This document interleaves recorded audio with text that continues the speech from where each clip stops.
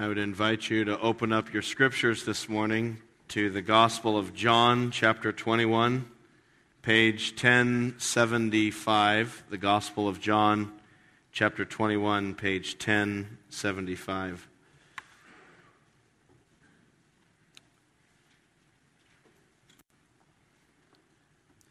So we come to the last section of John. And next Sunday I will preach a recap sermon where I'll just kind of address and try to summarize the whole book and the main message. But today we come to the last text in the book. I kind of feel sad about this. John's been amazing. There have been 2 times in my pastoral ministry when I've sat down across the table for an extended conversation with another pastor who had recently left the ministry because of marital infidelity. Those are very difficult conversations to have. They're very sobering. And one of the things that strikes you as you listen to those conversations and you listen to the stories is you realize that we are all far more capable of sin and of all kinds of sin than we would really like to admit. The other question that comes up in those conversations, whether it's spoken audibly or whether it's just kind of rattling around in your head, is as you're talking to someone who has served the Lord, who has been used by the Lord and is now, on the sidelines. The next question you wonder is, could that person ever be a pastor again? Is it possible to be restored, theoretically, under the right circumstances? Or is somebody kind of disqualified for life? I don't think this is just a question for people who are in sort of vocational ministry. I think that's a question for Christians, because every Christian is a servant of the Lord. Every true follower of Jesus Christ is a minister for Christ. If you're a follower of Christ, you're called to do the Lord's will. You're called to surrender your life to His purposes. You've been given gifts and talents and abilities to be used, both inside the church and outside the church, all kinds of places. So I think it's also a question for all of us as Christians.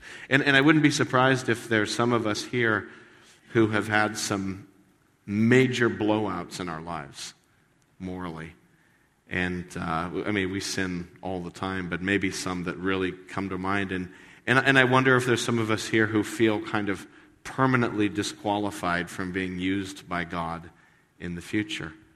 Like it was too much, and we're haunted by guilt of things that we have done.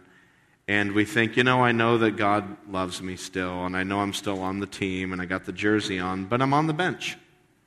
And I'll never be in the game because I'm, permanently injured. I can't be back in the game. I couldn't serve the Lord. The Lord wouldn't use me that way. Well, today we come to the last section in John, and it is a remarkable story. It's a famous story where Jesus has a conversation with somebody who blew it big time. He talks to Peter, the disciple who publicly denied him. Look at John chapter 21, verse 15. Let me read the story. When they had finished eating, Jesus said to Simon Peter, "Simon, son of John, do you truly love me more than these?" "Yes, Lord," he said. "You know that I love you." Jesus said, "Feed my lambs." Again, Jesus said, "Simon, son of John, do you truly love me?" And he answered, "Yes, Lord, you know that I love you." Jesus said, "Take care of my sheep." The third time he said to him, "Simon, son of John, do you love me?" And Peter was hurt because John asked him the third time, "Do you love me?" And he said, "Lord, you know all things. You know that I love you." And Jesus said, "Feed my sheep. I tell you the truth, When you were younger, you dressed yourself and went where you wanted. But when you are old, you will stretch out your hands, and someone else will dress you and lead you where you do not want to go." Jesus said this to indicate the kind of death by which Peter would glorify God. And then he said to him, "Follow me." And Peter turned and saw that the disciple whom Jesus loved was following them. This was the one who had leaned back against Jesus at the supper and had said, "Lord, who is going to betray you?" And when Peter saw him, he asked, "Lord, what about him?" And Jesus answered, "If I want him to remain alive until I return, what is that to you? You must follow me." Because of this, the rumor spread among the brothers that this disciple would not die. But Jesus did not say that he would not die. He only said, "If I want him to remain alive until I return, what is that to you?" This is the disciple who testifies to these things and who wrote them down. We know that his testimony is true. And Jesus did many other things as well. If every one of them were written down, I suppose that even the whole world would not have room for the books that would be written. This is a really powerful story of Jesus' conversation with Peter there after his resurrection, there by the Sea of Galilee, there after the miraculous catch of fish that we studied last Sunday. And it may be a helpful way to just kind of think of this story and organize it is to think of it in terms of the past, the present, and the future, just as a way of sort of remembering this story. There's the past that led up to this event. There's the present, there's the story in the conversation with Jesus and Peter, and then there's the future where Jesus speaks about the future for Peter. And this might be a way of just kind of keeping the details straight in our minds. And so here's Jesus, and he talks to Peter, and there's something about the past here. You know, Jesus comes to Peter and he says 3 times, "Peter, do you love me? Do you love me? Do you love me?" Right? And you think, why is Jesus asking him that 3 times? Well, you probably realize, and I'm sure it became very apparent to Peter why this was being asked 3 times. And it's because Peter had denied him 3 times. So there's something from the past here that's being rehashed. Remember, Peter had denied the Lord 3 times. Just let's go back and read that story just to remember what happened. Go back to John chapter 13. John chapter 13. This is during the Last Supper, and Jesus had been talking about leaving, and they didn't know what he was talking about. So in John 13:36, Simon Peter asked him, "Lord, where are you going?" And Jesus replied, "Where I am going, you cannot follow now, but you will follow later." Peter asked, "Lord, why can't I follow you now? I will lay down my life for you." Peter is always just kind of shooting off his mouth. "I'll die for you." Jesus answered, "Will you really lay down your life for me? I'll tell you the truth, before the rooster crows, you will disown me 3 times. I even wonder if that's sort of what's being alluded to back in John 21, where Jesus says, "Do you love me more than these?" You know, who are the these? It's a little bit enigmatic. I think he's talking about the other disciples. Do you love me more than the other disciples do? Or, you know, do you still think you're the one who loves me the most, who will lay down your life for me? And now then, you know, here is a kind of a braggadocious Peter, and back then as a more humbled, and later as a humbled Peter. But anyway, the point is, 3 times you're going to deny me. And that's in fact what happened. Look at John chapter 18. Let's just take a minute to remember the gory details of this moral failure. John chapter 18, verse 15. Simon Peter and another disciple were following Jesus. Because this disciple was known to the high priest, he went with Jesus into the high priest's courtyard. But Peter had to wait outside at the door. The other disciple, who was known to the high priest, came back, spoke to the girl on duty there, and brought Peter in. "You're not one of his disciples, are you?" The girl at the door asked Peter. He replied, "I am not." It was cold, and the servants and officials stood around a fire they had made to keep warm. Peter also was standing with them, warming himself. Now jump down to verse 25. As Simon Peter stood warming himself, he was asked, "You're not one of his disciples, are you?" He denied it, saying, "I am not." One of the high priest's servants, a relative of the man whose ear Peter had cut off, challenged him. "Didn't I see you with him in the olive grove?" Again, Peter denied it. And at that moment, a rooster began to crow. So 3 times, Jesus says, "You are going to deny me 3 times." 3 times he does it. And now 3 times, Jesus asks him, "Do you love me?" And I just think we have to take a minute and really take in the magnitude of what Peter has done here. This was a disaster. This was a total denial of his Lord. This was a Benedict Arnold moment for Peter.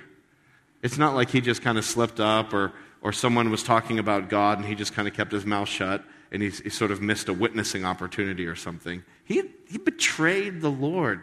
This is like the businessman on the trip at the hotel going to the bar and taking off his wedding ring. This is denial. This is disassociation.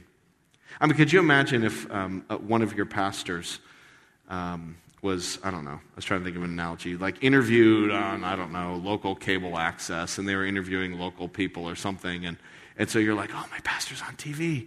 So you watch the interview, and during the interview, the interviewer throws a curveball, as interviewers like to do sometimes. Imagine the interviewer saying, "Now, your church isn't one of those churches that believes that Jesus is the only way to go to heaven, is it?" And then you're thinking, "All right, softball pitch, pastor. Share the gospel." And suddenly the pastor on the thing says, "Well, I wouldn't want to. Yeah, I'm not judgmental. I mean, we're open to lots of people, and so we don't want to judge. I don't know." And then the interviewer says, "Wait a minute. So you're saying that you don't believe that Jesus is the only way to be saved?" And imagine your pastor saying, "Well, I mean, Jesus is my Savior, but I wouldn't be so bold as to judge others." And then the interviewer says, "Now, wait a minute. Let me ask you a third time. I think it says on your church website that your church believes this. Do you not believe that?" And imagine the pastor, finally just kind of punting and saying, I really don't want to talk about it." You'd go, he had an opportunity to confess Christ, and he failed it. Except what Peter did was even worse. It's not just that Peter was kind of, beating around the bush or something. He was saying categorically, "I don't know him. I'm not with him." This was huge denial. What do you do with someone like that, right? 3 denials. I mean, baseball, 3 strikes, you're out. He should be out. This was a huge controversy in the early church. In the 3rd century A.D., there was a group of Christians known as the Novatians. And in the 4th and 5th century, there was another group of Christians known as the Donatists. And the Novatians and the Donatists, they were 2 different groups, but they had something in common. They both didn't think that Christians who had recanted their faith under persecution should be allowed back into the church. So during those early years, Christians would occasionally go through periods of persecutions. There was a bad persecution under Decius, another bad one under Diocletian. And so then these Christians would be, faced with death or torture or confiscation of property unless they recanted their faith in Christ. And some of them would recant their faith in Christ. And then later on, some of these Christians would come back to the church and say, "I was wrong. I've denied the Lord. I repent. Forgive me. Take me back." And the Novatians and the Donatists said, "That's it. You're out. You can't come back." And I kind of get it a little bit. It's like, really? If you're going to deny the Lord publicly 3 times, how could you possibly come back in? This was a huge moral failure. And it seems to be disqualifying. And so that's why Jesus comes to Peter and 3 times asks him, because there had been a 3-fold denial of the Lord. But what does Jesus ask Peter? As we go from the past to the present, as we go from what happened to the present story, going back to John 21, what about the present? Jesus comes to Peter, and what does he ask him 3 times? Do you love me? That's a powerful question. The more I ruminated on that question, do you love me, the more it affected me. Do you love me? You know, I think that question tells us a lot. It tells us at least 2 things. I think the question tells us something about ourselves, and the question tells us something about Jesus.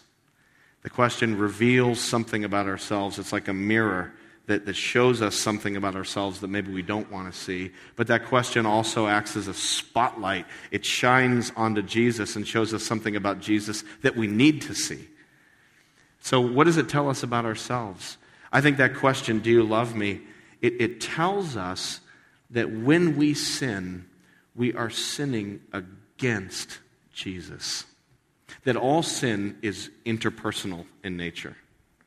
That sin isn't just kind of breaking the rules or messing up or kind of stubbing your toe. When I'm disobeying God, it's personal. It's interpersonal. I'm sinning against the Father. I'm disobeying Jesus. I'm grieving the Holy Spirit.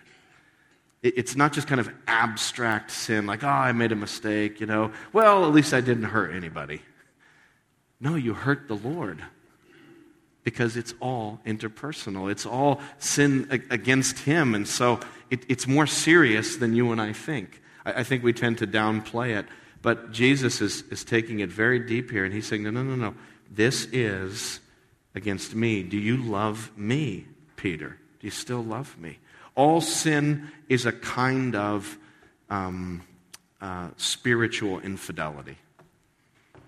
Every sin is a kind of spiritual adultery where we love something more than Jesus. Isn't it interesting that Jesus reframes this whole discussion of Peter's moral failure in terms of love? Who do you love, Peter? Right? In other words, we often think about the action or behavioral level. I did this, I didn't do that, I said this, I shouldn't have said that, I had this attitude, I should have had another attitude. But Jesus wants to take us deeper, and He says it's really about who you love and what you love. Jesus said, if you love me, you will what? Keep my commandments. So when I love Jesus, I keep His commands. But when I love something else, when I have another lover, then I'll do something different. And that love can be anything else. It could be the love of, comfort. It can be the love of pleasure. It can be the desire for affirmation. It can be love of, my career. It can be love of people respecting me. It can be love of all kinds of things, food and drink and relationships. But whatever it is, when I love it, I'll do it. When I love it, I'll obey it. When I love it, I'll become it. And so really the question is, what do you love? And if you want to live a holy Christian life, the answer isn't to load yourself up with more and tighter rules. That won't make you live a holy Christian life. The way to live a holy Christian life is to love Jesus more. And when you love Him more, you'll want to obey Him more, because it's love that fuels that. Think about the last time you felt like you really blew it and disobeyed God. You said something that was cruel, or you did something you regret, or you didn't do something you should have done, or your mind was filled up with things that it shouldn't have been filled up with. Think about one of those moments and just go down a layer and ask yourself, what was motivating that sin? What was I in love with? What was I loving more than Jesus? If Jesus were to walk with you on Nantasket Beach today, what would He be asking you about? What would He be asking me about? What is it that's rivaling in your soul and my soul a love for Christ? For Peter in that moment, it was, I suppose it'd be love for, his own life. He didn't want to die. He loved his own skin more than he loved Jesus, and so he denied Jesus 3 times. But what would it be for you? What is it that we love more than Christ? You know, the way to obedience is to make that song we just sang kind of like our heart cry. All I have is Christ, and to love Christ more than anything else. And so I think this question, do you love me, it tells us a lot about ourselves. It tells us that our sin is worse than we thought, that it is interpersonal. It is a rejection of Christ. But I think it also tells us something else. I think this question not only tells us something about us, it tells us something about Jesus. It's not only a mirror that we have to look into uncomfortably and painfully, but it's also a spotlight that shines up on the Lord, and it shows us something about Jesus. What does this question, do you love me, tell us about Jesus? I think it tells us about his amazing, amazing grace. This passage is humbling. It shows us that sin is uglier than I ever imagined, but it also shows us that Jesus is more gracious than I could have ever imagined. I mean, he comes to Peter, and there they are. They're together again, and they're, maybe they're walking on the beach, I don't know. And he looks at Peter and he asks him 3 times, but what does he ask him? He says, do you love me? Think of all the different questions Jesus could have asked Peter. Why'd you do it? What were you thinking? Do you promise never to screw up again? I mean, he could have legitimately asked any of those questions. Those are all fair questions. But instead he just says, do you love me? It's as much an invitation as a question. It's as much an olive branch as it is an interrogation. Do you love me? That Jesus would frame it in love, that he's bringing it up, that he has found Peter, and he's initiating the conversation. That's our Lord. We get lost, we wander away, and then we get stuck in hopelessness, and God could never use me, and I'm damaged goods. And Jesus comes to us, and he finds us, and he says, do you love me? And you go, I do. That's the amazing thing, too. And that's also a sign of grace, the fact that we still love him. Haven't you ever had that experience where you've failed the Lord, you've disobeyed him, and yet you still love him? That's such a weird contradiction. But I think it's a contradiction that points to the reality of God's grace. The fact that I would sin against the Lord, and yet there would still be love in my heart for him. That underneath all of the ashes and charred remains of the consequences of what I have said or done, underneath it all, you brush away the ashes, and there are still red coals of love for Christ. How did those red coals stay there? It's his grace. And the fact that I can answer, I do love you, Lord, despite all this. I still love you. That is an evidence that God is at work in your heart. How do you know if you're really a Christian? How do you know if you're a true Christian? Is it by living a morally impeccable life? Do Christians never fail and blow it? Of course not. Even Peter was going to blow it again. You go to the book of Galatians, he denies the Lord again in a little bit more subtle way, but he denies the gospel. He betrays the gospel later on in Galatians. So Peter is not done messing up. Peter is not done being a failure. It'll happen again. So it's like, well, what marks a Christian then? If Christians still stumble in sin, how do you know if you're really a Christian? Especially in those moments where you fall flat on your face again. And I think this is one answer. There's still love for Christ. You can make yourself keep rules or not keep rules to a certain degree, but you can't make yourself love Christ. That's a work of grace in your heart. That's how you know you're really a Christian. Not just that you're trying to be a good person or you want to, live a decent life. A Christian is someone who loves the Lord Jesus. And if you look in your soul and you see that the pilot light of love for Christ as Savior and as Lord, and worshiping him is still on, even if the whole furnace isn't burning bright like it should be, that pilot light is still there, and you're like, I can't believe it. Despite all my efforts to mess it up, the pilot light's still on. He must love me. His grace must be real. I must really be born again, because his grace is stronger than my disobedience.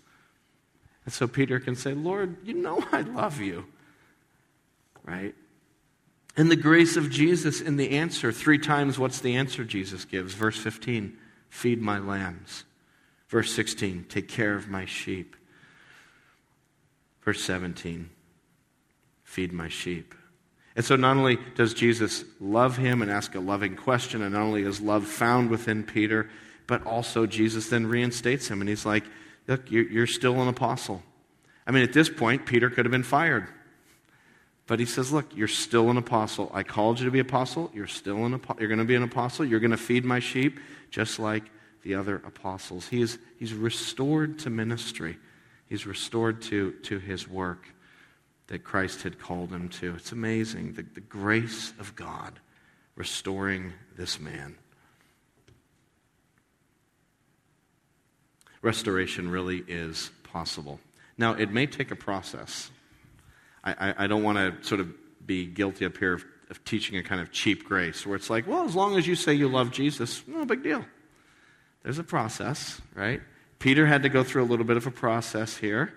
It's not like Jesus just saw him over the campfire and looked at him and went, you, Peter? Don't worry about it. No biggie. No. Do you love me? Do you love me? There's a process that takes place. Restoration can take some time. Of those 2 pastors that I have interacted with more in depth, one of them actually is back in pastoral ministry. It took some time, like almost 2 years, of a very intentional, structured process of restoration and soul searching and what's going on down deep that's driving that, and what's going on with your marriage. And he had to get his marriage, straight, so that he could serve the Lord. So there was a lot of reconstruction that had to take place. But he did it, and by God's grace, he's serving the Lord again. And so I think, yes, there's a process, but restoration really is possible. And if you don't see the grace in this story because of all that, step back and realize, who is it that's talking to Peter? It's the risen Jesus. In other words, this whole conversation is in the context of the resurrection. Jesus had died for Peter. Jesus has been buried for Peter. Jesus has been raised for Peter. And now Jesus is talking to Peter. So the whole context is grace and mercy. Peter is talking to the guy who died to forgive him. And so ultimately, the whole Christian experience, even our wrestling with sin, is cradled by the cross. It's cradled by God's grace for us. And that grace just keeps coming like waves at the beach. And just when you think, God's got to be tired of me by now. It's God, you really, how patient are you? And it's like the beach. It's like asking, well, when are the waves going to stop coming? They just keep coming. God's grace just keeps coming for those that he loves. It's amazing. But there's also something, and I'll just quickly close with this, about the future in this passage. So there's the past. Peter blew it royally. He should be fired. He should be rejected. But then there's the present, where Jesus extends love and mercy and forgiveness to this guy. But then let's not forget the future. When Jesus restores us, when Jesus forgives us and makes us his, what is he restoring us to? What is he making us for? He's restoring us for self-sacrificial service to him. He's restoring us back to the place where we now say again, Lord, not my will, but yours be done. Look at what Jesus says about the future. Verse 18, I tell you the truth, when you were younger, you dressed yourself and went where you wanted. But when you are old, you will stretch out your hands, and someone else will dress you and lead you where you don't want to go. Jesus said this to indicate the kind of death by which Peter would glorify God. And then he said to him, "Follow me." The reason that Jesus restores us is so that we're now in a place where he can say to us again, "Follow me." Where? Wherever I tell you, that's where. And so for Peter, that meant to go have his arms stretched out. You see that phrase, when you're older, you will stretch out your hands? That's actually a figure of speech that was known in those days, and it was a reference to crucifixion. So it's like this, stretch out your hands. And it was a shorthand way of referring to someone who was being crucified. They were having their hands stretched out. So do you guys get that? Jesus is saying to Peter, when you're old, you're going to be crucified, literally. He said this to indicate the kind of death by which Peter would glorify God. So this, so I'm like putting this all together. This conversation is happening in the early 30s AD, based upon our best ability to reconstruct the chronology here. And we learn from church history that most likely Peter died in the 60s AD under the persecution of Emperor Nero. So for 30 years, this guy lives and ministers with the knowledge that he will die by crucifixion. Think about that. He lived under the shadow of the cross. His own, not only the cross of Christ that saved him, but his own cross that he's going to. I mean, if you knew, would you like to know how you're going to die someday? If you could know that? I don't know if I'd want to know that. That's a tough question. Peter didn't get the choice. Look, Peter, I'm going to tell you how you're going to die. Crucifixion. Follow me. Whew. That's a tough one. Peter didn't take it too well. So Peter, verse 20, turned and saw the other disciple. He sees John. And look what Peter says in verse 21. "Lord, what about him?" Am I the only one who gets crucified? It's not fair. Why do I have to get crucified? Is this like you're still punishing me because I denied you? What about him? What's going to happen to him? I mean, is he going to get crucified? Jesus says, verse 22, "If I want him to remain alive until I return, what is that to you? It's none of your beeswax." As my kids would say, "You follow me. I've restored you to follow where I say you go. I'm the Lord." That's where we got in trouble in the first place, is you forgot I was the Lord and you stopped loving me. Now love me and follow me. And if I want you to be crucified and that's how you're going to glorify me, so be it. And if someone else is going to glorify me like John by living a long life, not living forever, John clears that little rumor up, but a long life, and if I'm going to have John write the gospel, and if I'm going to have John glorify me by being imprisoned on the Isle of Patmos and receiving the revelation, that's my business. I'm the Lord. And if I want this guy to do this, and if I want that woman to do that, they're going to follow me. And it's so easy to look at other Christians and become jealous or to play the comparative game. But this is the bottom line.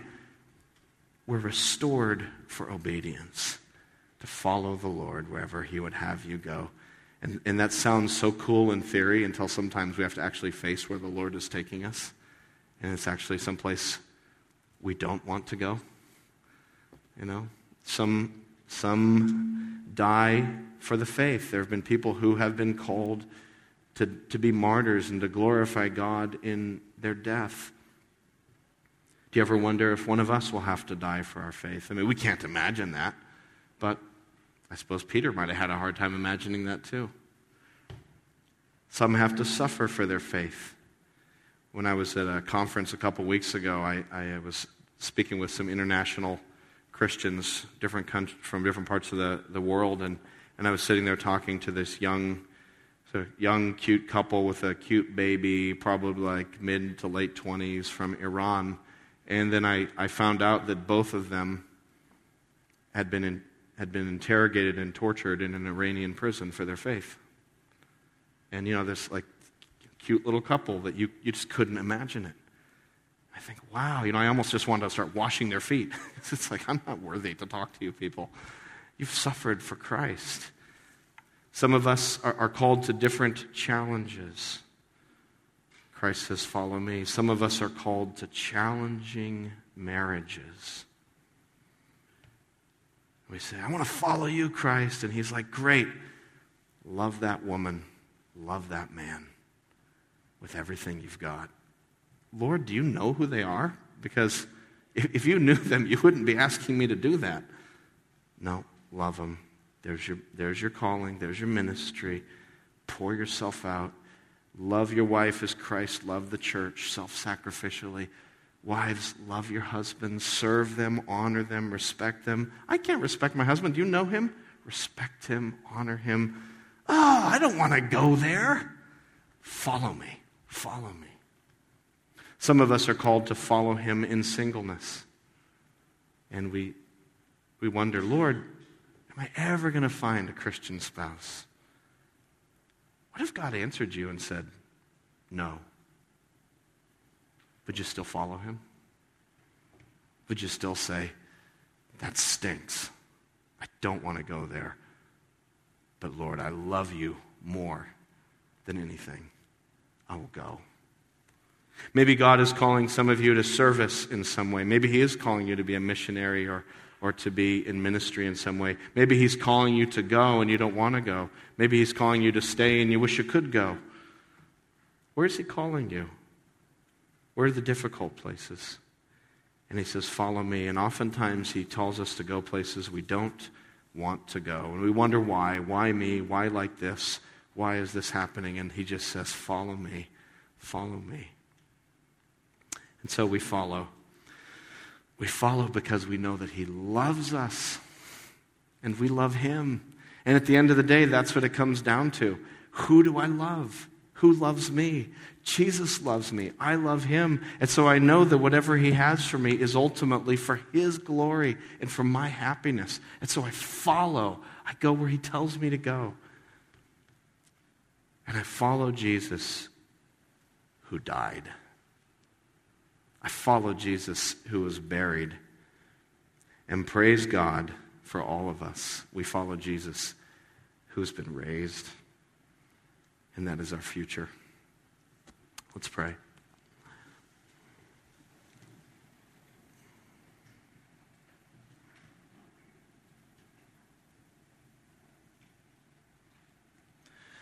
Lord Jesus Christ, we just confess that we still love you. We can't even believe it sometimes, given our track record. And yet there it is. We love you. And Lord, we know that we love you because you first loved us. We know that we love you because you've implanted an indestructible seed of love for Christ in our souls. And so, Lord, we pray that you would fan that love into full flame. Lord, I pray for anybody here who feels hopeless about being restored to serve you, that you would show them that your grace is greater than their sin, and that there's more grace in you than there is sin in us. And so, Lord, I pray that you would restore. And I don't know what that looks like for each person. I don't even know every story. But Lord, you know, you see each one, and you know what the story is. And so, Lord, I pray for a process of restoration for all kinds of people and humble hearts to receive that. And Lord, I pray for all of us that we would love you so much that we would be willing to follow you wherever you say to go. Lord, I pray for anyone here who has never said, Jesus Christ, I want to follow you. I pray, Lord, that they would follow you today, that this would be a day where they would hear that call of follow me, and that they would just go and they would confess their sin and receive your grace, and then go wherever you tell them to go and do whatever you tell them to do. Lord, I pray for all of us. Give us strength to obey you in all the circumstances of our life, whether you've called us to success or to struggle, whether you've called us to health or to chronic pain and disability, whether you've called us to marriage or to singleness, to parenting or to childlessness. Lord, whatever circumstances of life, help us to glorify you in everything that we do. Lord, we love you. And we ask this, Jesus, because we know that you can give us the strength to do it. And we pray this in your name. Amen.